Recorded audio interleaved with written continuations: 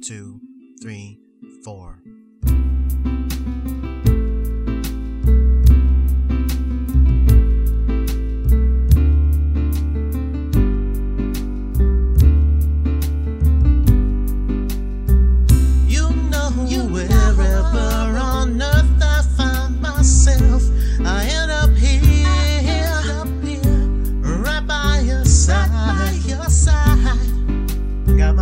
Around you, baby. I wanna kiss you every day and every night, because I love you so much.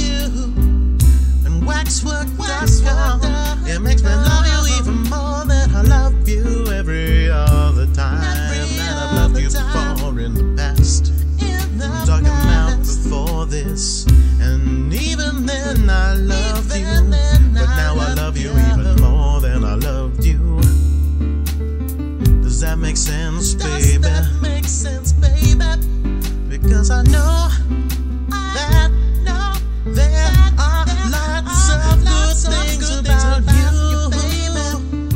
Oh yeah, but I find that there are more good things about waxwork.com. Even though I love you so much, 'cause there are 51 reasons to visit waxwork.com.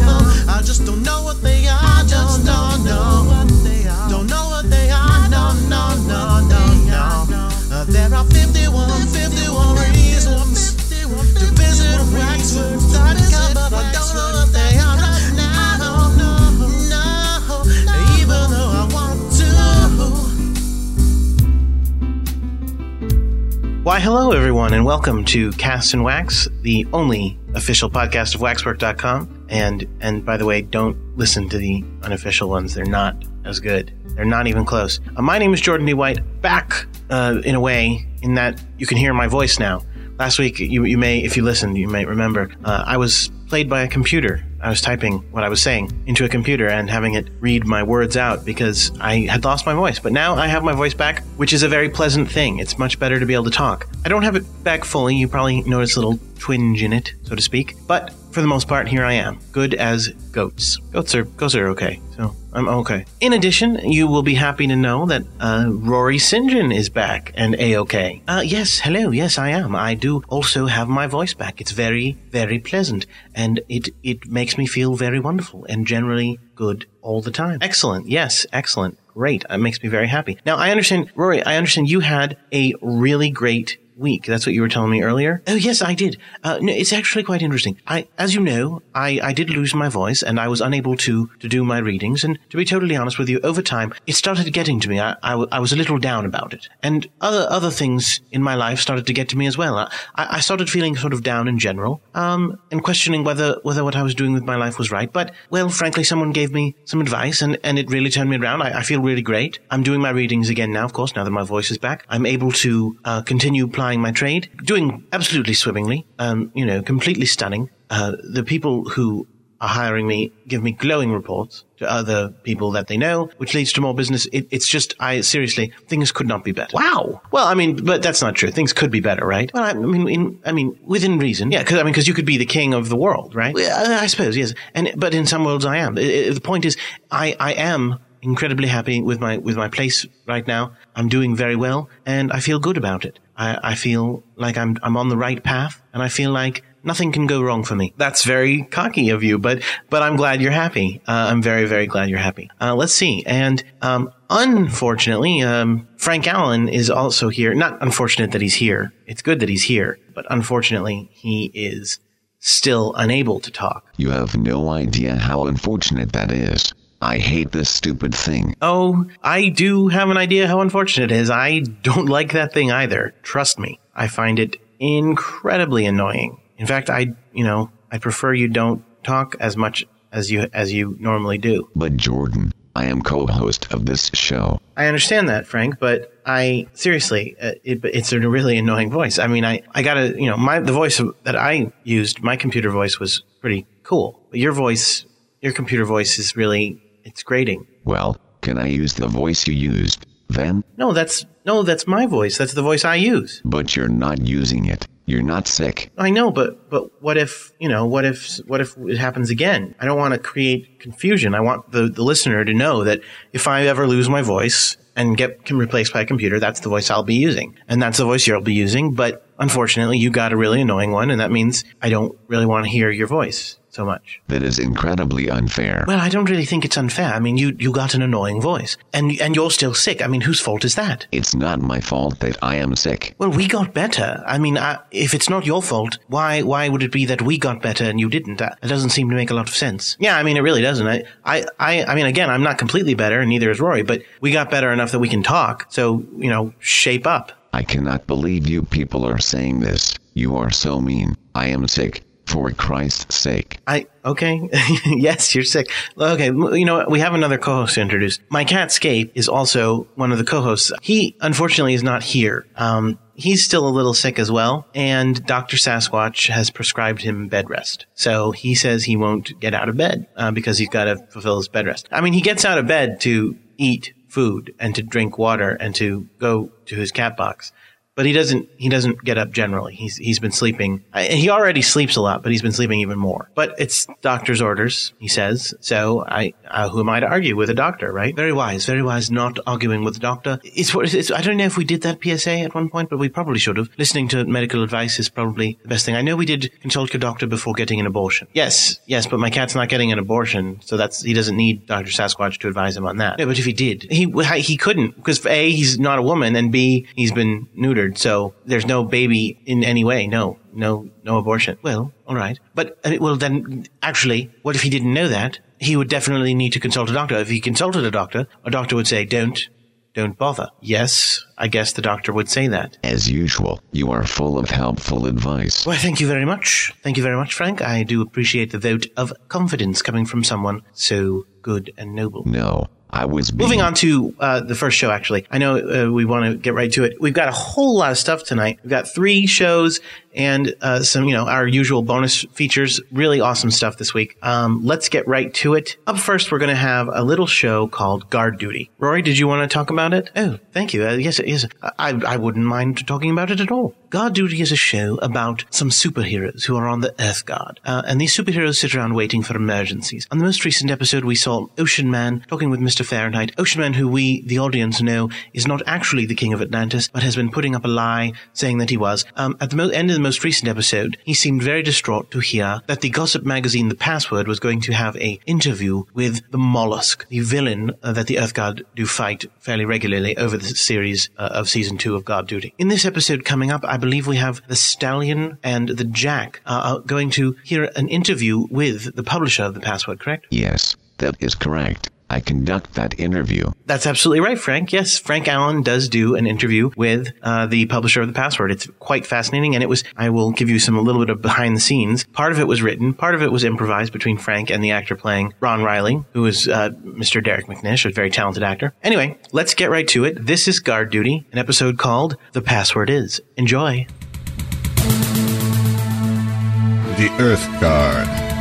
The planet's most powerful heroes united in the common goal of protecting the innocent people of planet Earth and defending them from threats of all kinds.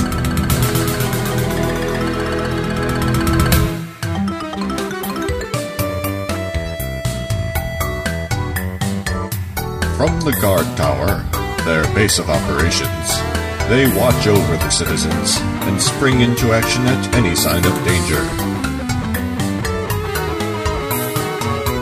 To that end, the Guard takes shifts monitoring events all over the globe.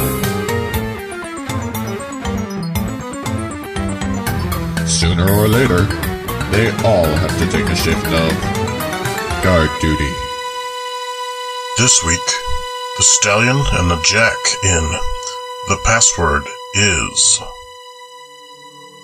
Oh boy, I cannot wait. This is going to be so amazing.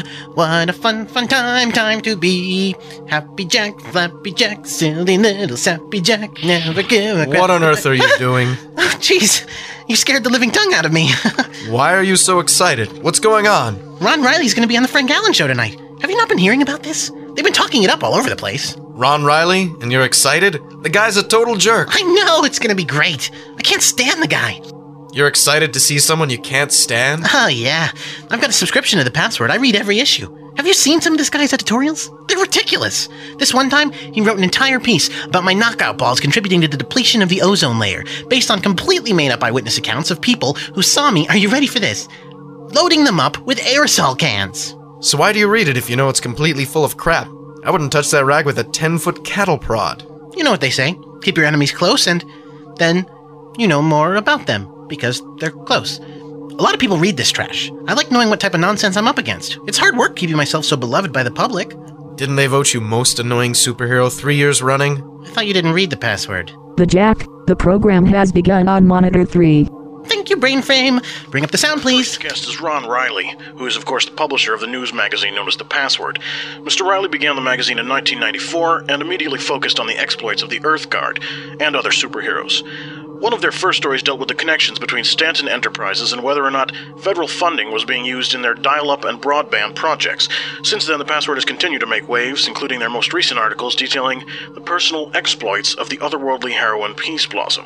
Ron Riley joins us in the studio to discuss his magazine, their stories and ethics, and to discuss the next issue of The Password, due out tomorrow, which he promises will feature all new revelations. Welcome. Thank you for having me, Frank. It's our pleasure, I'm sure. Let's start at the beginning. What inspired you to start The Password? Well, you know, Frank, I just felt there was a need for it. The Earth Guard is, as they always remind us, made up of the world's most powerful heroes. Yes, they are constantly discussed in the press, but... no offense, Frank, but I felt someone needed to cast a critical eye on them instead of blindly praising them. That is such a crock! As if social obligation has ever played a part in any decision this jerk ever made. He started The Password because he knew he could make money off of it. Well, he's a businessman. Anything he does is to make money. But there must be something behind his decision to crucify us. I mean, he could have made money off of smooching our pursuits. But it's easier for a guy like him to tear down the work of others than it is to support it. We do what we do because society needs us to. How does it help society for him to make us look bad to the people we're trying to protect? Hey, don't get mad at me. I agree with you. I can't exactly protect little children when they cry at the sight of me, can I? Well, you... Wait.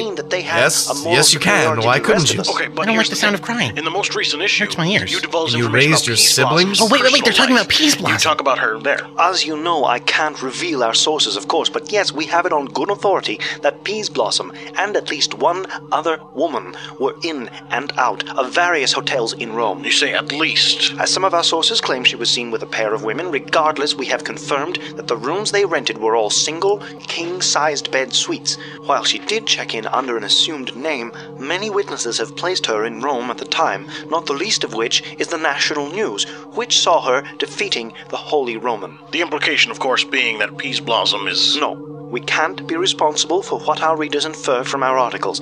We are presenting the information we uncovered, and our readers can make of it what they will. We don't imply, we state facts. But surely you Facts can that tell some random what guy kinds of pulled out of things his butt. Your readers are going So you to don't infer think from it's what true? you're saying. Huh? I mean, there What? are certain connotations to About the facts Peace that you're Blossom, stating. about her being... Well, Present a I spin, don't know. we I mean, present the I always facts, thought and she if might be, people are but assuming what do you think? I things just go up and that ask her or the Earth something? Guard I mean, find please, repugnant, that would be a and stupid frankly, idea. that's a problem I mean, for the I Earth just Guard, always not for me. thought, I don't have a although problem I with guess it would If the Earth explain Guard some is things, ashamed, why if she they never are expressed an ashamed of interest what in they're doing, any of her teammates, then they should you or re-examine Ocean Man or themselves, and maybe, whoever. in fact, they I should guess. step down off of I don't that think she's my tower type. in space, Not your and they type? should join She's the the rest of most us down attractive here for woman a on the while. planet. Sure, I What can does it understand take? questioning I like a girl them. with a I sense mean, of they humor. are When way I don't more need an powerful than English any lit one of us degree to down here, understand. But surely the Earth Guard serves a useful function for us all. For example, if not for them, who would take out the supervillains that attack us? Who would stop Lady Luna? Who would bring down the Creationists? Heck, who would stop Gas Mask? Thank You know you! what?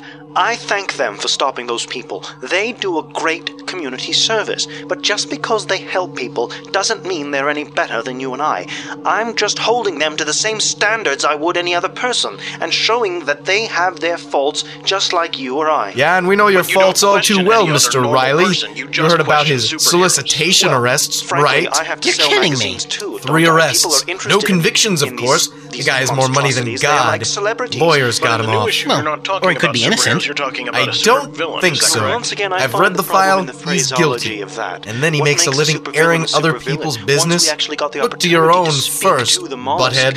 things- Start with the man in the mirror. Things came to light that were heretofore unknown. Well, how did this come about? Well, it was during the mollusk's attack on Baltimore. While the crabs were attacking, he came into our offices with this psychic starfish, basically, and just stuck it right onto one of my writers. Through this starfish, he was able to communicate with our writer telepathically. He wanted to tell his side of the story, get his message to the world. And so you interviewed him? Well, the writer, Todd Cole, did, yes. Now, some would say that it's inappropriate to do an interview with a man, well, if he is a man who is considered a wanted terrorist. What would they have had me do, punch him? I'm no superhero, and I assure you, none of our staff is either. A terrorist was insisting we interview him. He had us trapped with his creatures. Were we supposed to shoot staples at him? We interviewed him. We did what he told us. That's not the point, you idiot. No one would expect you to fight him yourself, but A, you should have turned over the notes to the Earth Guard immediately, and B, you don't put it out as a magazine to get his side of the story out. He's a terrorist. He kills people. Getting out his story justifies every life he's ever taken. Whose side are you on here? I wish we could have known his story. Which reminds me, I had an idea about something. What's that? Well, we don't have an actual psychic on the team, but I was thinking, if we were to have Captain Fantasy check out the villains after we catch them, he could read into them in the world of dreams, see? Then we can know about things they've been doing and we haven't caught them for. Or things they might do next time when they get out. I mean, if they get out. What? Jack, that's a terrible idea. First of all, it violates all sorts of civil rights of people. I'm not saying we prosecute them for things, but we can fix things that they've done that we don't know about, or just sort of plan for the possibilities of other things, to make us more effective in the future. I know we couldn't legally use the information against them, but... I'm not talking about legal issues. I'm talking about the rights to privacy. We can't go invading the minds of any criminal we want just because we have them at a disadvantage. Wouldn't they forfeit any rights they had to privacy when they, attempt to enslave all of mankind, for example? No, the same law that protects you and I from jerks like Riley using a psychic to find out our secret identities stops us from doing the same to criminals, and that's the way it should be. Oh, fine. I'm just saying, if we had a telepathic starfish, maybe we could have understood the mollusk enough to be able to predict his behavior, and then he wouldn't have been able to... Jack, shut up! What did he just say? What? Shut up! But why would he lie to Earthguard and the people? I'm not sure why he's been lying all this time, but according to the mollusk, he is the leader of the Atlantean undersea forces. That's why he's been striking out at us on the surface world all this time. He assures me that Ocean Man is not and has never been king of the ocean world in any sense. No way! Could this be an attempt by the villain to discredit Ocean Man? We consider that, of course, but it just doesn't make any sense. The mollusk has never been able to communicate with humanity before, and his first attempt is a lie about a hero he's rarely ever even faced. As far as we can tell, the only time Ocean Man has ever gone up against the mollusk was 3 years ago on the Florida coast, which, according to the mollusk, was when he attempted to communicate with Ocean Man through the use of a magical Atlantean conch. The mollusk actually believes that Ocean Man understood him, but that Ocean Man deliberately broke the conch and has been avoiding the mollusk ever since. And we can't find a single time he's gone up against him since then. You'll notice that Ocean Man was there to help fight Boulder yesterday, but where was he when Mollusk was attacking? Notable in his absence, if you ask me. Holy moly! Pretty messed up, eh? The mollusk goes on sale tomorrow. Chuck? We'll be back with more from Ron Riley just after these Attention, messages. Earth Guard. We have a priority A1 emergency. All personnel report to the guard tower. ASAP. No excuses. Uh-oh.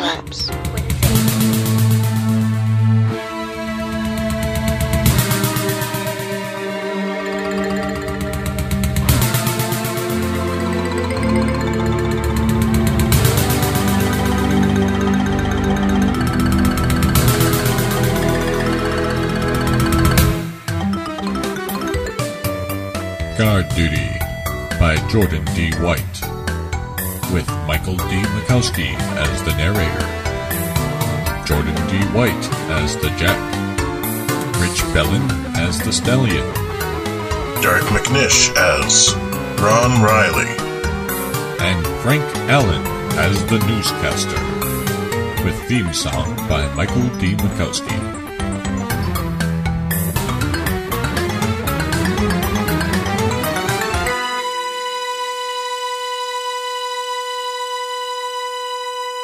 Welcome back, everybody, and we are cruising through the show. It's very exciting. I think that episode was a lot of fun. It was one of the episodes that kind of came to me as like, oh, wouldn't it be great if they were watching TV but still talking and you couldn't really focus on it? That doesn't sound as appealing when I say it that way, but it was kind of an interesting concept, right? And I thought, let's do it. We can make this work. And I think it worked quite well. What do you think, Rory? Oh, yes, I think it worked quite well. Frank is good for something, I suppose. And in this case, he finally showed what use he could be. What? Hey, now, at least I am not making up a bunch of nonsense that isn't true. Well, technically, you said that was partially improvised, right? So in that case, you were making up a bunch of stuff that wasn't true, correct? That's what an improvised scene would be, right? Yeah, I do believe that he is correct, Frank. Okay, fine. Whatever. But speaking of making things up that don't make any sense, we are now on to Rory St. John's part of the show, This Day in History, correct, Rory? Well, we are on to my part of the show, but I'm not just making things up. This, as you know, listeners, this part of the show is where I tell a true historical fact, showing a scene from history, sometimes history of other worlds, other realities, neighboring realities, and then I recently have started following up on them with where are they now in history? Complete historical facts, not made up. I mean, well, they are not made up, really. They're made up in a sense, but they're also true, and therefore true. And also, they have a very important lesson, so I think you should all listen closely. Oh, good, yes, listen closely. Is this going to be a lesson that is going to affect a lot of people this time? Because sometimes you have little obscure messages that aren't that relevant to my life. No, this one is very relevant to lots of people's lives. All right, let's hear it then. This Day in History. Hello and welcome to This Day in History. My name is Rory St. John and this is WHRW Binghamton. On June 23rd, 1940, Adolf Hitler surveys notable sites in the French capital, now German-occupied territory. Napoleon's tomb was among the sites Hitler made certain to see. That was the greatest and finest moment of my life, he said, upon leaving. This seems to be the greatest and finest moment of my life. Now, on to the next French site. Where's the next French site? Come, Monsieur Hitler, we go to the French zoo. A zoo? How delightful. I love animals. Oh, good. It's wonderful, because these animals in the zoo, they don't like you. In fact, all the cages are open, and the lions and the tigers are coming to eat you, Monsieur Hitler. Farewell, I lock you in the cage with them. Clank. Le roar! Le roar! How terrible that this animal is kept up in the cage. I hate it when the rights of animals are violated. Quickly, I will saw through these bars with my very small mustache. Clang. Be free, lion!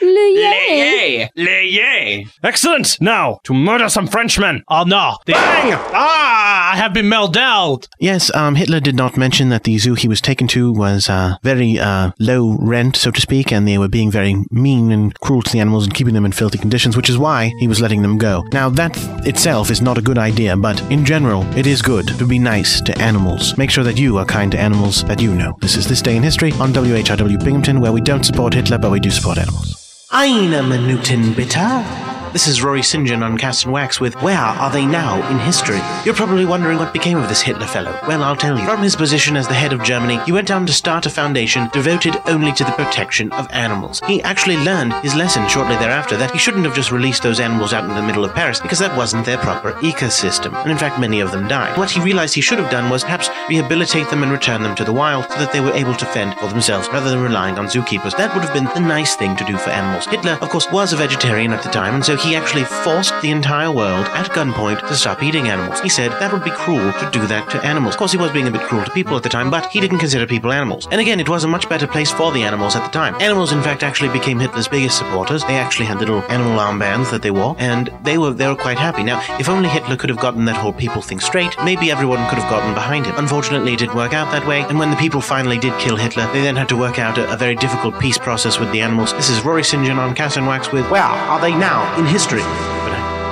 Okay, I will give you one thing and one thing only, that PSA was relevant to many people's lives. On the other hand, advocating Hitler's politics is a new low, even for a backstabbing conniver like yourself, Rory. I take very much exception to what you've just said. Let me go through. Oh, look, I can look at the screen and take apart what you've said one by one because it's still written there. Yes, the PSA was relevant. However, I was not advocating Hitler's politics, or at least not our universe's Hitler, because our universe's Hitler was, generally speaking, fairly bad. And if he had any good politics, I still wouldn't advocate them just because people seem to dislike him so much that it sort of taints anyone who sort of says anything nice about him. But you do want to say something nice about him? No, I did not not say that. I did not say that. But let me finish.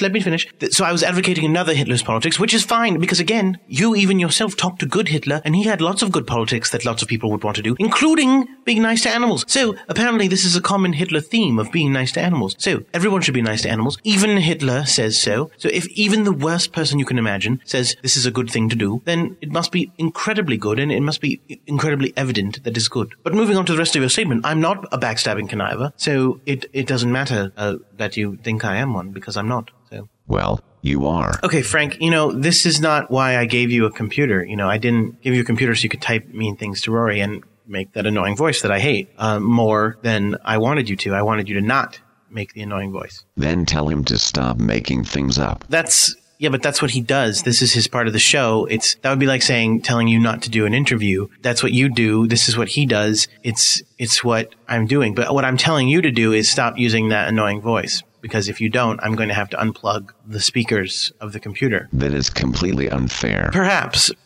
But okay, look, Frank, this already is an episode that has your voice in it a whole lot, because you were just in guard duty, and this is now your part of the show, the Tractor Fiction. This is the last episode of the first season of Tractor Fiction, still recorded live on the air, so there's a bit of live tomfoolery in the studio. You can hear a lot of hubba-dubba-dubba-dubba, but it's still a lot of fun. This is a Christmas-themed episode, but I didn't want to save it till Christmas. I figured I'm just going to air it in order. So everybody can have a little bit of Christmas in summer, which people like to do, right? Buy yourself a present if you enjoy this episode, and we will all enjoy it. Can I just say something about this? No, you can't, because that is the annoying voice. I don't want to hear it. Okay, moving on.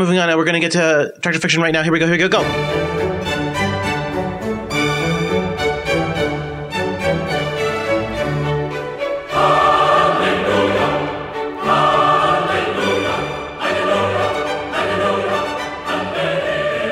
You're about to hear Tractor Fiction. This one is called Humbug.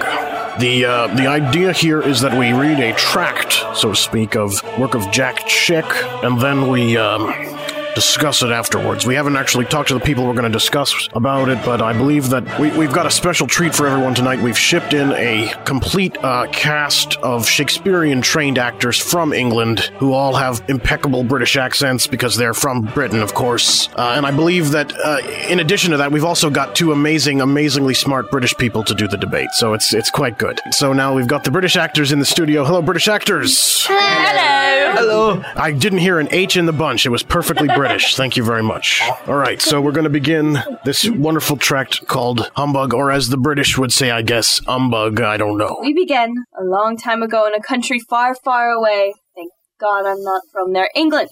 Ebenezer Scrooge, an important financier, works in his accounting house with his assistant, Bob Cratchit. Mr. Scrooge, may I please go home? It's so very late, and my family is waiting for me. Why? To celebrate the birth of Christ, sir. You know, manger? I don't know what you're talking about, Cratchit. My world is finance, not fairy tales. It's hardly a fairy tale, Mr. Scrooge. It's humbug! Don't contradict me, Cratchit. Your eternal destiny hangs on that story, sir. And how, pray tell, could my eternal destiny possibly hang in the story of a baby? I think you're daft, Cratchit. Mr. Scrooge, that child was the creator of the universe in the form of flesh. You realize what you're saying, Cratchit? Why in heaven's God bother with insignificant man? Man is rotten to the core. Man is a blight upon the bloody earth. What coincidence, Mr. Scrooge. The word of God says the same thing. Oh, it does it? Yes, the Bible says there is none righteous. No, not one. For all have sinned and come short of the glory of God. Isn't that rather severe, Mr. Cratchit? I don't like those verses. Cratchit! Will God judge me for my sins, thank you? Oh, yes, Mr. Scrooge. We see your entire life in review. Good night, Cratchit. Read this, sir. I'm sure it will show you how to avoid God's wrath. I said good night, Cratchit. Good night, sir. Stuffing the little pamphlet into his pocket, Scrooge hurries along on his way, while Cratchit heads to the butcher's. Is my beautiful goose ready? Such as it is, Bob. Too bad you couldn't afford this beauty over here. Cratchit, I don't see how you can feed your family on that meager salary. Scrooge is a miser and a cruel brute. Oh, God always takes care of us. Out on the streets, Cratchit's 2 children look longingly into the window of the toy store, their grubby little faces and hands pressed right against the glass. Oh, such beautiful toys. I just love that doll. Are my little ones window shopping? We know we're poor, Father, but it doesn't hurt to look, does it? Not at all, Tiny Tim. Oh, Father, they're so beautiful. We may not have a lot of toys, Father, but at least we have each other. That's right, Tim. Soon, the very British trio arrives at their small British home. Isn't it a lovely goose, my dear? Yes, Bob. It's so big I'll have to cook the goose in the stuffing. Oh, Mother, you're so funny. Oh, how I thank God for each of you, and I love you all. We love you too, Father. How about a cheer for my wonderful employer, Mr. Scrooge? I'm sorry, Bob. I despise that mean old man. I can't help it. Mama, shouldn't we pray for Mr. Scrooge? Meanwhile, blocks away. Oh dear, here comes Mr. Scrooge. I pray that he's in a good mood.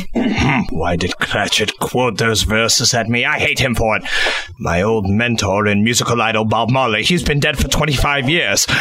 But I wish he could come back and prove Cratchit wrong. Bloody hell! Is Mr. Scrooge, excuse me? What? Mr. Scrooge, I've been quite ill. Could you please extend my loan for 10 more days? No! Mrs. Cooper, not one for a more minute. You can expect foreclosure, madam. God will get you for that. When Scrooge arrives back home, he is quite rattled. Oh, it's good to be home. What's going on? My door knocker is changing. Indeed. Even as Scrooge looked on, the lion's head morphed like some cheesy early 90s CGI special effect into the head of the devil himself! I hear reggae. Good heavens, I'm losing my mind. I'm going right to bed. I'll feel safe under the covers. After a good night's sleep, I'll forget all this humbug. At that exact moment, across town, in the Cratchit small but very British home, Tiny Tim kneels by his bedside, his hands clasped together. Dear Lord, please save Mr. Scrooge. And the Queen. And soon, back in Scrooge's very British bedchamber, an old man wearing heavy iron chains and locks clatters his way into the room. It's Scrooge! Scrooge, man! Wake up! It's me, Marley! Marley? Where did you come from and how did you turn white all of a sudden? I died in my sins, man. Now I'm waiting for doomsday when God will condemn me forever. Marley, what about me? What about my Rastafarian beliefs? You're gonna be worse off than I am, Scrooge. I'll see you soon. As Marley disappeared into a British puff of puffiness and the blast of reggae music, Scrooge thought back on his own deeds. I begged you for your help, and you laughed! You ruined me, Scrooge! You have no mercy! My child starves because of you! I hope you're happy with the life you've chosen. God will get you for that. Cratchit put something in my pocket he said would save me from God's wrath. Where is it? Oh God, there it is! I found it! It say, if I receive Jesus as my personal savior, I will miss God's wrath and finally understand the truth behind the Legend album. You died for me on the cross. Oh dear Jesus, I do receive you, I do. I abandon my pot-smoking ways. Please save me. I believe you died for me on the cross. Please forgive me and own me wickedness. I'm sorry. I'm so sorry, man. Lord, you have set me free now. I feel clean and wonderful. What shall I do now, man? As the sun rose over the dirty London houses, a sunbeam pierced its way through Scrooge's overly British windows. And even though it's totally stupid, Scrooge somehow felt the sunbeam was God's way of saying, "Make restitution, drop that doobie, and get rid of the Jamaican accent." I will, man. I'll make up for all the wicked things I've done, Lord. I'll drive on the left side, and I'll chuck the chicken and fry it at the same time, man. Pausing only to bathe and dress himself. Thank God for everyone he's going to see that day. Scrooge flew with all haste to the butcher's. Hey, man! Quick, give me that big goose with all the goodies on the list. What a wonderful day here that Jah given us. Is that you, Mr. Scrooge? No, my friend. The old Scrooge is dead. I become a brand new man when I receive Jah in my life. And over at the toy shop, I want all these presents taken to Bob Cratchit right away. I don't care about no cost. For Jah provide hide the bread. Yes, sir. Where did you get that crazy accent here in London? Then, over at Mrs. Cooper's place. Mrs. Cooper, please forgive me. No, woman, no cry. Your bet, it has been cancelled. Oh, thank you, Mr. Scrooge. God bless you. Oh, he has, man. Mrs. Cooper, he has. I got cougar lands in me stash tonight. And finally, something special in me stocking. And Cratchit, I'm come for you, man. I got presents for all of your children, and I'm doubling your salary. Yo, what, sir? Thank you, sir. I can't believe it. And Mrs. Cratchit, here's something for you. The biggest goose I ever had. Oh, Mr. Scrooge, it's beautiful. You must join us for dinner. Oh, I love my doll. And now is Tiny Tim. I've been praying for you, Mr. Scrooge. Thank you, Tiny Tim. God answer your prayer. He the man upstairs. Bob, we get Tiny Tim. The finest doctors in all of Jamaica. Thank you, Mr. Scrooge.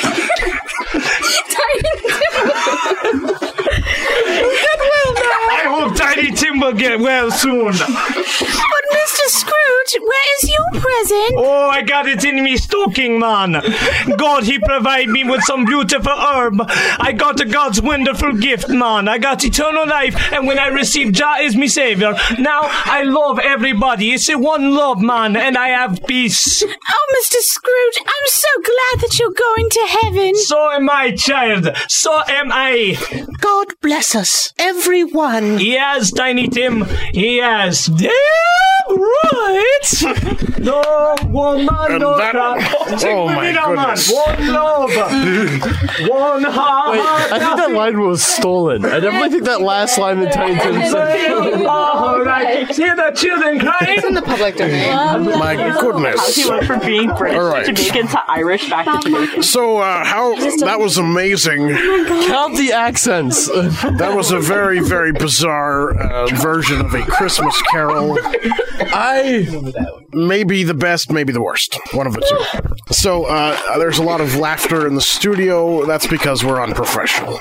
Okay, what we're debating is whether this here version of A Christmas Carol, sort of based on Charles Dickens' work, is the true one, is right about this whole Jesus thing. All right, sir, what's your name? I'm the Vampire Lestat.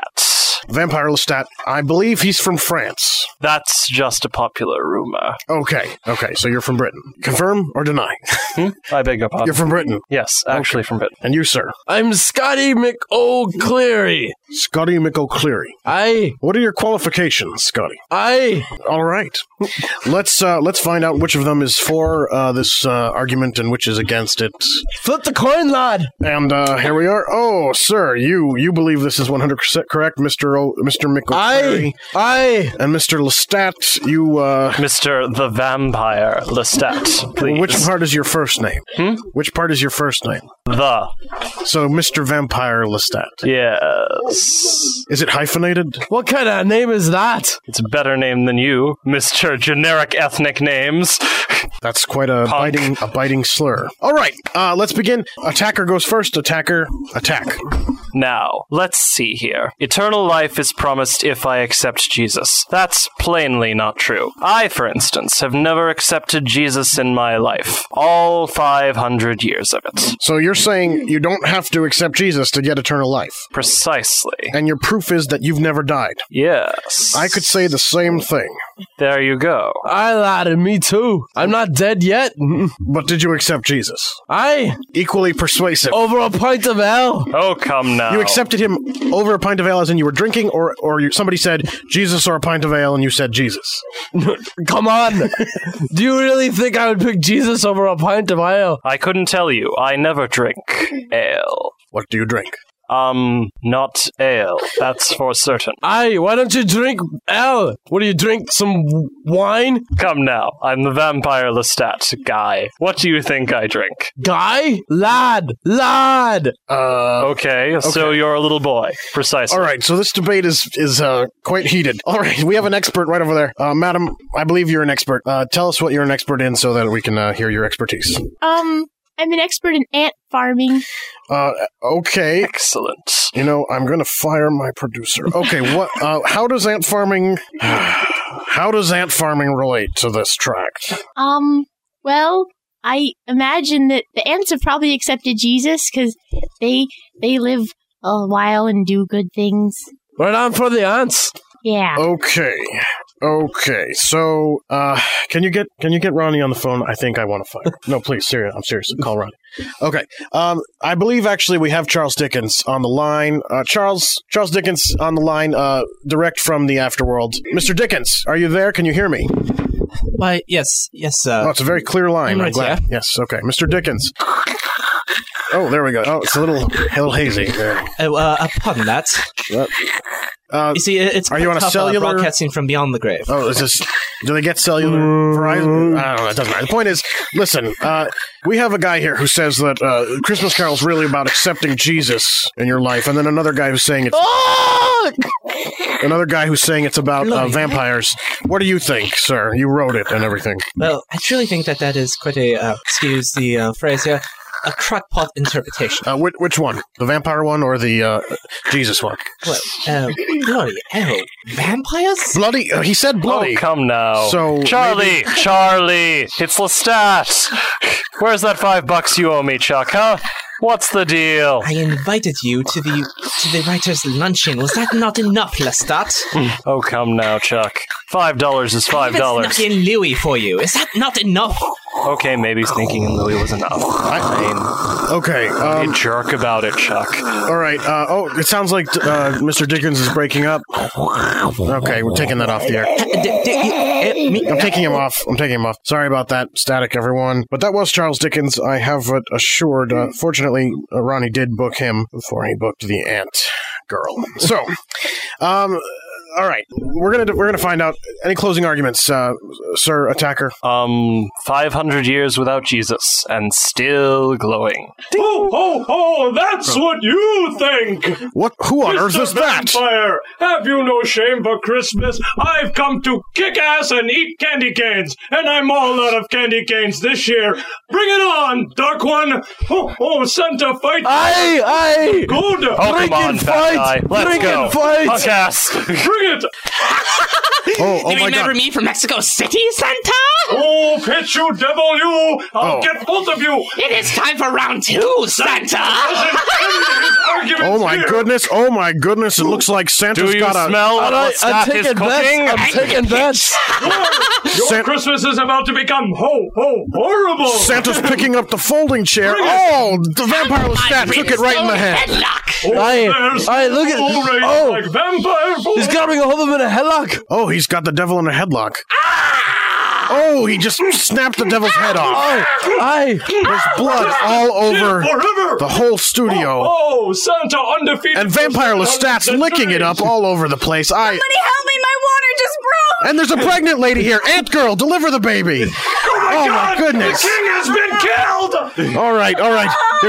Things are pretty hectic. I got to figure out who won this fight. Wait, you said the word fight! That's today's secret word! What I missed? Actually, you missed the whole debate, and actually, Mr. Mick O'Cleary here won the debate. So drink a pint get of you ale for this good! if you want to. Everyone, that was a satanic sacrifice because he killed the devil. And that was a slap in God's face. God's face. All right. Well, congratulations, Mr. Mick O'Cleary. Sorry, you. Mr. Lestat, Mr. the Vampire Lestat. And hopefully you'll all come back for our next debate next year when we talk about whether cows can be turned into vampires. Yes. I think they can. All right. We heard it right from the horse's mouth. Hey. Yes? I don't say nasty things about you, bloodsack. Everyone.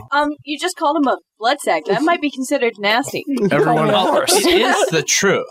He is a sack of blood. Hi, having a baby over here. Oh, He's got even more blood. We've already sent the ants up to pull the baby out. We've sent the ants up to pull the baby out.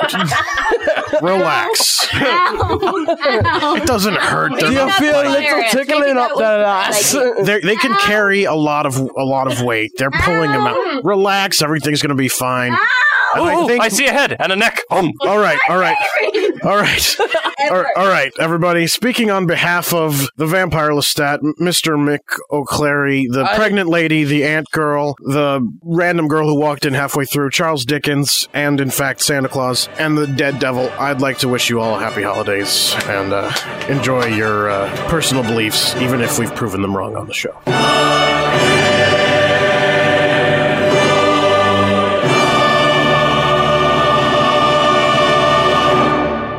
That episode of Tractor Fiction featured the voice talents of Frank Allen, Aaron Boss, Rich Bellin, Scott Finbow, Lynn Nelson, Magdalena Richards, Nicholas Roach, Daniel Schwartz, Kate Slotwinski, Angela Timon, Devin White, and Jordan D. White. Thank you very much, Roy. And now we do get to our other original part of the podcast. Now, typically speaking, you would be hearing a Frank Allen interview at this point. But as you know, Frank Allen is sick and has a really annoying computer voice. So we're not going to have him do that until he gets better. Which is completely unfair. Well, it's unfair of you to be using a stupid computer voice when the rest of us are using regular voices again. So I think that it's perfectly fair for me to say I don't want to hear that voice right now. It's an annoying voice. Oh, and by the way, you said asking Rory not to make stuff up was like asking me not to do an interview, but you ask me not to do interviews all the time. Every other show, I come in and Thank you, Frank. I said I was going to unplug the speakers, and now I had to. So, hope that feels good. You're a bastard. Frank, please don't try to talk. That sounds even worse than the computer voice. Let me have my voice back. Frank, I think that it's probably better if you just sit out the rest of the episode. Rory and I can handle it. We're mostly done with the show. We're just going to get to the interview, well, what's replaced your interview, and then we're going to get to the last show, and it's going to be fine. No. I don't want to, please, just go sit down. Go have like a lozenge or something. We can handle the rest of the show. Oh, Rory, you can do the preview section, right? Oh, yes, that won't be a problem at all. It would be not a problem. I can do it every week if you need me to. No, I don't need you to do it every week. Frank will be back, I'm sure, at some point. But, for this week when he's sick. Oh, yes, no, I can, not a problem in the slightest. Not even remote problem. If you want, I can do interview sections from now on. Well, no, I don't need to. Again, Frank is going to be back. But we did get this week, we replaced the interview section with something very special. If you've been listening to the show recently, you will recognize this gentleman's voice. He was on 2 weeks ago. Frank Allen interviewed him, and he gave Frank Allen some amazing advice. And so I thought, well, if this guy does such good advice for Frank Allen, maybe he can do good advice for everyone. And maybe we should do a call-in advice show. So hopefully you will enjoy this. It is Harry Wilson Continues to Advise You. Hello, listeners. This is the Toot Janitor, Harry Wilson. You remember me from Harry Wilson Advises You, and this is Harry Wilson Continues to Advise You, which I consider officially the continuation of Harry Wilson Advises You. And the reason I'm here is that my good friend Frank Allen is still sick, so I'm filling in for him on Cast in Wax. So I'll continue to dispense sage and wise advice for as long as this program continues, whether or not Frank comes back when he's better. So we're gonna take some calls now. This is a call-in advice program, and I'm told that on line one we've got Bobby in Carousel, New York. Bobby, are you there? Hi, Harry. How are you, Bobby? Thanks for calling Harry Wilson Continues to Advise You with me, Harry Wilson, the Toot Janitor. Oh, you're welcome. I just want some advice, please. Well, sure. What can I help you out with? Well, there's a girl that I like. I like her, and I was like, well, I want to ask her to the homecoming dance, but I'm a little scared. Right. So it sounds to me like you're kind of afraid of talking to this girl because your breath is so bad. Well, it's more because, I'm afraid she'll say no. Because of your bad breath, I understand. Do you really think I have bad breath? Well, of course. Well, how often do you brush your teeth? Every day. How many times? Well, only once. Well, of course you have bad breath. Now, just get into the bathroom, brush your teeth a little harder, a little more frequently. You'll have no reason to be afraid of her because your mouth will smell as fresh as fields of freshly picked cotton, and you can step up to her with confidence and a sweet-smelling mouth. Go right up to her face if you want. There'll be no risk of infection or offense. And say to her, would you like to accompany me and my gleaming teeth to the homecoming dance? Now, does that solve your problem? Well, I don't know. All right, glad I could help you. Now, we got on line 2, Patsy in Roswell, New Mexico. Let's see if we can help her out. Patsy, hello. Yeah, no, it's Patsy. I'm a guy. Well, that's not a problem. I know plenty of guys. I don't really think it's something you got to be worried about. But thank you for calling. No, I know that's not my problem. I'm calling because a different problem. I'm just saying you said I'm a girl. I'm not a girl. All right. Well, I can't be right about everything. You know, only certain people are infallible. I can only be nearly infallible. All right. Well, look. No, here's the problem I've got. Right.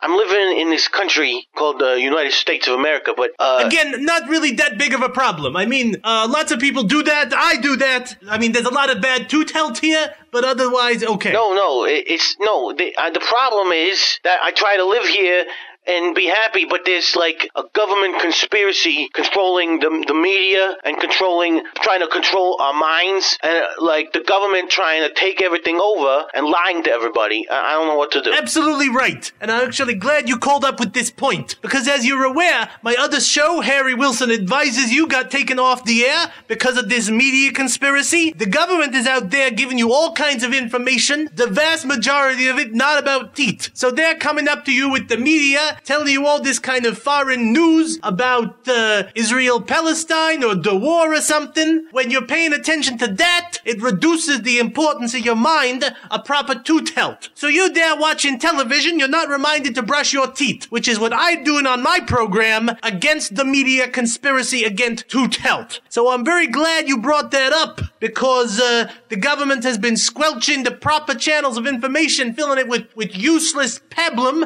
to keep your populace entertained, while the truth about teeth is hidden from them. Now, did that solve your problem, Patsy? I'm glad it did. All right. Let's see who we got on the third phone line here. It just looks like the caller ID. I guess I got the extension here on the phone number, 8215 in El Paso, Texas. Hello, El Paso. Are you there? Yes, my name is 8215, actually. Oh, all right. Well, that's kind of a problem, I guess, but... No, that's not my problem. The problem is that I'm one of a large number of clones who is attacking the Earth under the guidance of an evil warlord, and I find my work somewhat dissatisfying. What can I do? Well, I can see that would really be a problem. Like, as a clone, it's difficult to distinguish yourself. I understand, because you're all cloned, you're the same person. But honestly, if you were the clone with the gleamingest, whitest teeth of any of them, if you brush your teeth harder than any of your genetic counterparts, you'll stand out from the crowd like nobody would believe. People would look at the army of clones and say, look at that ominous force of identical, fearsome soldiers, and the one with really nice teeth. And I think that would really give you some satisfaction. That's help you out there? Yes, sir. I shall brush my teeth. Excellent. I'm glad I could help. Let's see who else we got on the line here. We got Frank in New York City. Frank, are you there? Hello. Hello there, Harry.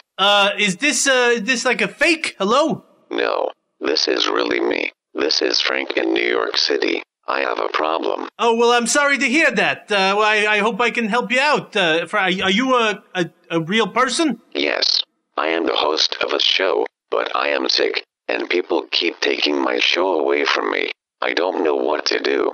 I will soon be angry. Well, Frank, I gotta say, I really feel for you there. As somebody who's had his own show taken away from me completely unfairly, I gotta say that this is a cruel world where people with far inferior dental hygiene, even to someone doing a show about dental hygiene, think they can come in and just screw with your show and take it away, even when they obviously know nothing about the subject. What I would say to you in a situation like this is you got to impress the people above you. Just dazzle them as much as you can. That's how I got to the top here with the nice guy named Jordan who's letting me do this. I just brush my teeth almost constantly. And I think that's why I'm so impressive to anybody who was offering a show. That I just, I got great teeth. I'm talking about teeth. You have the mouth to impress. You have the success you want. I hope that helped you out there. I hope you get whatever show that was back. You also might want to not use a robot voice for your show. Oh, thank you so much. Well, I'm glad you appreciated it. Thank you for calling the Tooth Janitor. No, That was sarcasm. Arg. I hate this computer. All right, thanks for calling. All right, we got the Jack. Okay, the Jack in San Francisco. Jack, hello. Hello, everyone. This is the Jack, the superhero. Okay, Bobby. I'm glad you got so much more confidence, but one call per show, please. No, I'm not Bobby. I'm the Jack.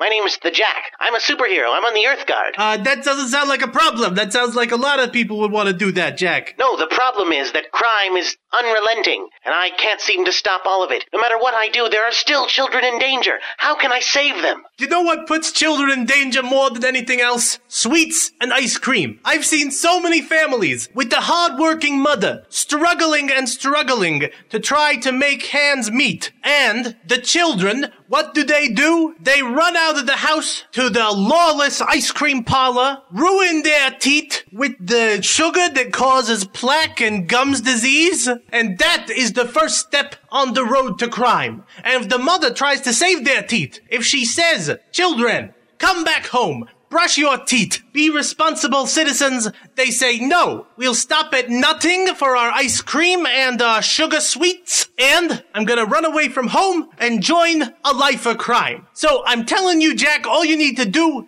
is keep these children away from sweets and ice cream, and all these sugary sweet makes them active and overactive and gets them into trouble, and it ruins their teeth, which is the most important thing. Hope that solves your problem. We got time for one more call here on Harry Wilson Continues to Advise You. We got Rory in New York. Thanks for calling the Toot Janitor. Hello, yes, hello? Yes, Rory, you there? Are you there? What can the Toot Janitor help you out with? Well, it's a bit of a complicated problem. You see, I have a very successful business, but I have a colleague who continues to disparage me no matter how much success I get. And he keeps saying that I'm full of it, that I'm some sort of scam artist. And it really gets to me, and it even makes me doubt myself. That does sound like a pretty serious problem, Rory. Well, it is a serious problem, it is. And I don't know what I should do.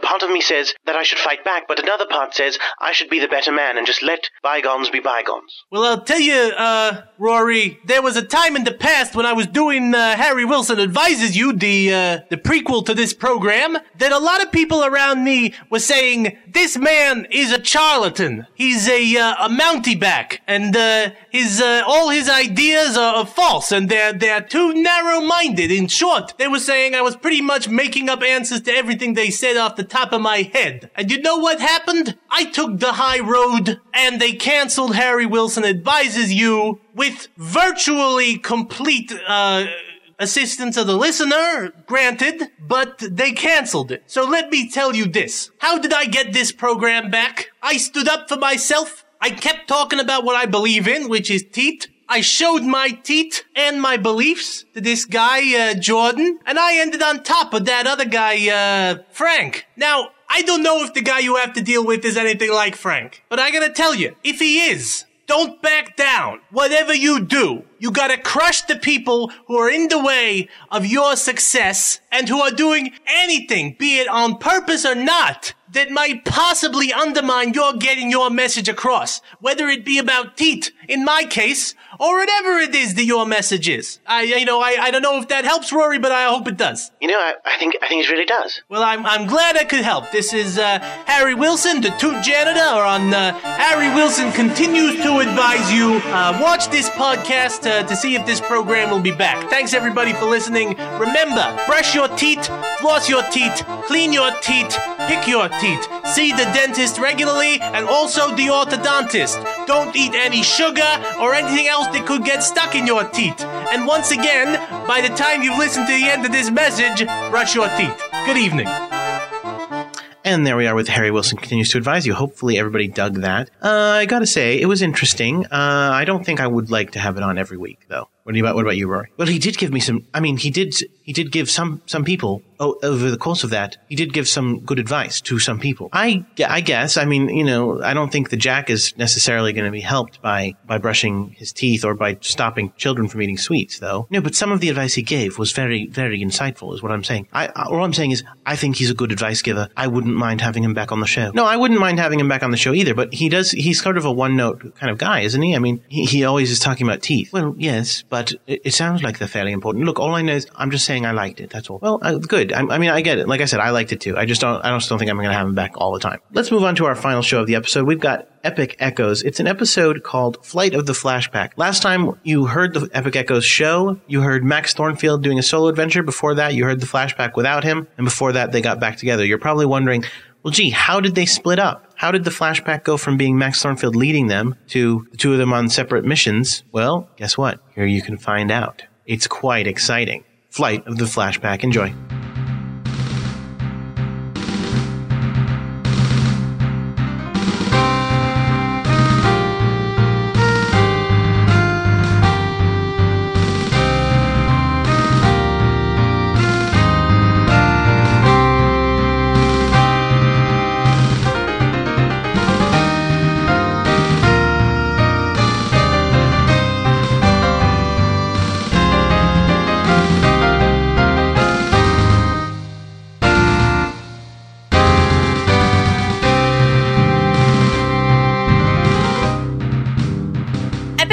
The Backward Series, Episode 10, Flight of the Flashpack, by Daniel Schwartz. The Flashpack stared bug-eyed in horror at Dralis' blaster. Virtuous' smoking body lay where he'd fallen, his spellbook reduced to ashes by the blast. Excellent shot, dear sister. You killed him! You crazy murdering bitch! He was your friend! I have no friends, human. Only my brother and those we shall crush under our heel. Why are you using heel in the singular? I mean, even if you crush under one heel each, you're using at least... Now's not the time, Slaughter. Right. You were right, sister. See how they weep at the death of their frail and banal comrade. Dex's unfeeling words were accompanied by a wave of his hand at his clone troopers. My loyal minions, destroy the Who-mans. Yes, sir. Come, sister, we have a reign of terror to begin. Indeed, brother dearest. The troops leveled their blasters at the flashpack, but a sudden flash of light made them reel back, covering their eyes. The flashpack turned and ran. I thought we were out of flash grenades. We were, so I gave those clones a little Thornfield special. A glamour of bright light. Brilliant. Thanks, Molly. But we need to get going. Without Fortress's spells, we'll need to get creative to escape from El Paso. Let's split up. Make it more difficult for them to track us. We'll meet back at Flashpoint. Flashback! Flashback! Our intrepid heroes each took off down a different street. The evacuation of the city hours earlier made running easy, but the clone troopers would sweep the streets before too long. Max fled into a public library. Galloping Galileo! To think that Dralis, one of my dearest friends, has fallen under the control of that tyrant from another world. Getting past those clones will require more than the glamours I can do. It takes some powerful magic to get out of this. Did somebody call for a hobgoblin? No. Well, then it's a good thing I'm here anyway. Out of the shadows stepped a familiar figure, a lithe, pointy-eared male in a bomber jacket. He smiled a big smile that indicated he was physically incapable of wrongdoing of any kind. How you doing, Max? Puck? Thou speakest aright. I am that merry wanderer of the... Can it, Puck. Canning it. What do you want this time? Oh, to help you out of this mess. That's not your style. You're more of the helping me into this mess kind of guy. Well, I figured it was time to change my routine. Besides, there are some people who need your help. What do you mean? The Catmen of Saladon are in mortal danger. You need to come with me and help them. Is this the same as that time when Atlantis had been launched to the moon and you needed me to come and drag it down? No, this time it's actually happening. Come on. Why should I trust you? Unit Epsilon, commencing sweep of Sector 7G. Because I'm not them. I'm convinced. Let's go. Puck waved his hands around Max, rendering the pair of them invisible. I've got a pair of ships, one for each of us. Come this way. Meanwhile, several blocks away, Molly was having a little less luck in navigating the mean streets of El Paso. What were these Texans thinking when they designed this city? It's the third worst designed metropolis I've ever seen, and the second was El Dorado. Maybe it's the L thing. Maybe I can rig together an aerial view by connecting my hand computer to the power grid. Let's see. Okay, a little more of that. Lord, looking down! Hold it right there. Crap. I'm going to kill you now, ma'am. Why? I don't have a good answer for that. That's probably for the best. It's a tough question. Master Dex ordered us to kill the Flashpack. Oh, but sometimes the orders we most need to obey are given by ourselves. Now that just doesn't make sense. It's not supposed to. It's called Zen. It isn't supposed to make sense? Nope. Until it does. Then we call you enlightened. Now I'm really confused. That's okay. If you don't kill me, I'll try to help you make sense of it. That seems acceptable. I'm Molly Singh. What's your name? Clone Sergeant 8215. Lacks oomph. Let's try something snappy. Christopher... Chris? Crisp. I like it. No, it's... Actually, I like it too. Crisp. Let's go. Molly and her new friend took off at a dash, on the lookout for any other dangers. So what's the fastest way out of here? I am unable to answer that. Our tactics are merely to surround the city and sweep through it in shifts until your comrades are found. Great. Sounds like a job for some mad science. Mad science? It's like that other kind, but less reliable and a lot more fun. That doesn't seem terribly efficient. The other kind isn't really either. And this way there's more blinking lights. Molly pulled out her bag of random objects and searched frantically. A paperclip, some tuna, and a heads-up display. Perfect. All I have to do is set up a feedback loop, and we should be able to get a good idea of the location of the other troopers. I hope this works. Me too. Otherwise we'll die. Oh, that's no big deal. We'll just come back as something better. There we go. Now it looks like we can travel along, let's see, this street. Then I guess we should. Right. Armed with their new helmet, the duo made their way to the airport. What are we doing here? All the planes have been removed from the airport. All the assembled planes. But with more than enough spare parts to build a whole new one, we should be out of here in no time. Just tell everyone who asks that the coast is clear. Is it? No, but telling them that will do us both. So it would seem. Here's the squad. Remember, nothing is wrong. What? Sergeant 8215, report. Everything is fine, nothing is wrong. Sounds good. Carry on. Wow, that was easy. Within a few minutes, Molly had constructed a small passenger jet. With its ragtag variety of parts, it didn't inspire much confidence, but the little urging from Molly had Crisp inside. They took off immediately. Why aren't we being pursued? Cloaking device. Houston's home to the Glass Man and his invisible jet, so any airport within an hour's flight has an extra one. Only strong enough for the one trip, but it'll keep us hidden. Amazing. Why doesn't everyone have one? Well, they're expensive and don't have much practical application, not to mention all the science crooks who'd have a field day with them. Interesting. Under Master Dex, there is no crime or civic disorder. Also no freedom, I'm guessing. Freedom? Guess not. While Molly and Crisp swooped home to Flashpoint, Keen was desperately trying to find a place where her transport belt would work. Damn! Damn! Damn! That psycho must have raised some nullifier fields. Stupid alien technology. Okay, that's enough of being upset. Let's try to think our way out of this. Fact. Dux has thousands of clone soldiers at his immediate disposal. Fact. Dralis has, to all appearances, joined Dux, giving him complete knowledge of our methods and secrets. Fact. The first two facts are common knowledge of all members of Flashpack. Analyzing all possible scenarios given current circumstances. That's okay. 5 minus 2. Okay. An 85% chance at least one of us will be captured and or terminated. Molly's superior technical knowledge assures her escape, and her affection for Max me shall probably bring him, if at all possible. Slaughter's luck surpasses my ability to interpret. We must assume she will escape. That leaves only myself.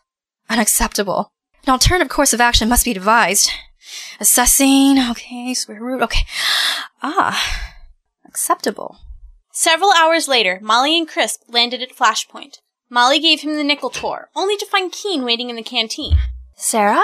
When did you get here? Hours ago. Used a transfer bell as soon as I left the city limits. It worked all right? Just fine. I think there's only power left for one transfer, though. I'll have to make it count. Any idea where the others are? Jill? Max? Max isn't with you? No, he must have left to... Oh my god, one of the clones followed us! Well, no, technically I only followed her.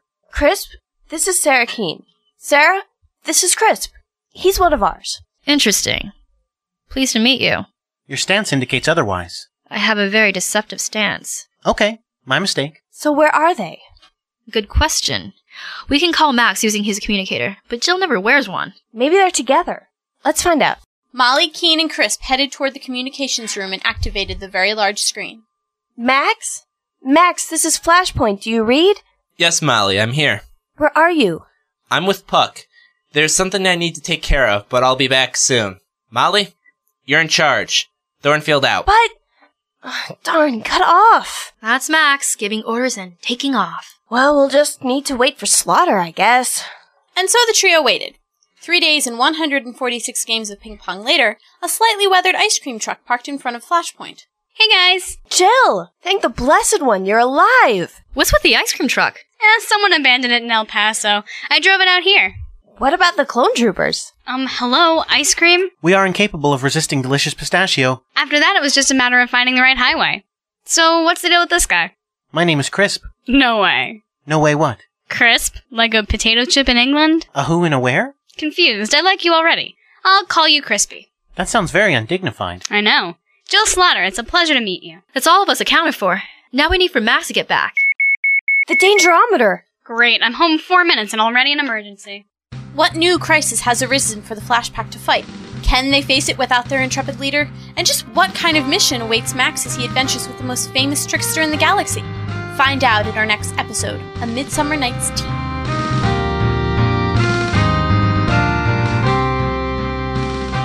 In that episode of Epic Echoes, Guinevere Eckert was the narrator, Nicholas Roach was Max Thornfield, Angela Timon was Dralis, Devon White was Molly, Lyd Nelson was Slaughter, Tongwen Wong was Keen, Daniel Schwartz was Dex, and Jordan D. White was Crisp and the Troops. The theme song was by Michael Temporary Card Makowski. Thank you very much, Rory. And you know what? I think it's just about time to end the show. Hopefully everybody had a good show. Did you have a good show, Rory? Yes, I absolutely did. I had a wonderful show. Thank you for having me. Oh, it was my pleasure. I know Scape had a good show. He was sleeping the whole freaking time on bed rest. Hopefully Frank had a good show, but I'm not even going to bother asking him because I don't want him to get up off the couch. Stay on the couch. I want your sore throat cooties over here. And before we go, I should say one more thing. I do think that what I'm going to do is, next week we're not going to have the regular serials. I'm probably going to fill in a week with some extra bonus material. We'll probably still do This Day in History and Where Are They Now in History. But we're probably going to fill up most of it with an interview, a Frank Allen interview, but not an interview that Frank Allen did, rather an interview that Frank Allen gave. Why? Well, because it's a bit lengthy and it's something I've been meaning to play on the show. But we're falling sort of behind on the recording, so we want to be able to use that to get ahead. I've got a lot going on next week. I know Frank needs to get better. Rory's pretty busy. He's a busy guy. Absolutely. I've got lots of readings to catch up on. See, as you can see. So, point is we're going to do a skip week for the host segments and for the regular serials. So come back in 2 weeks for more serials and next week for random fun. Sound good? Sounds excellent to me. Hopefully we'll all be A-okay and better by then. And that's the way the cookie crumbles. My name's Jordan D. White, and thank you for listening. Be seeing you. My brain just can't get around them. I used to know them, but I still got them. I'm so sorry for that fact that I just said just a second ago. I'm so sorry that I forgot what I was sorry about too, but I just forget things sometimes. And I think that you know that 51 different reasons to read waxwork.com. That was what I was talking about. I just remember it just hit me. Oh, there are 51 different reasons to visit waxwork.com, but I forgot them right now. Oh, baby.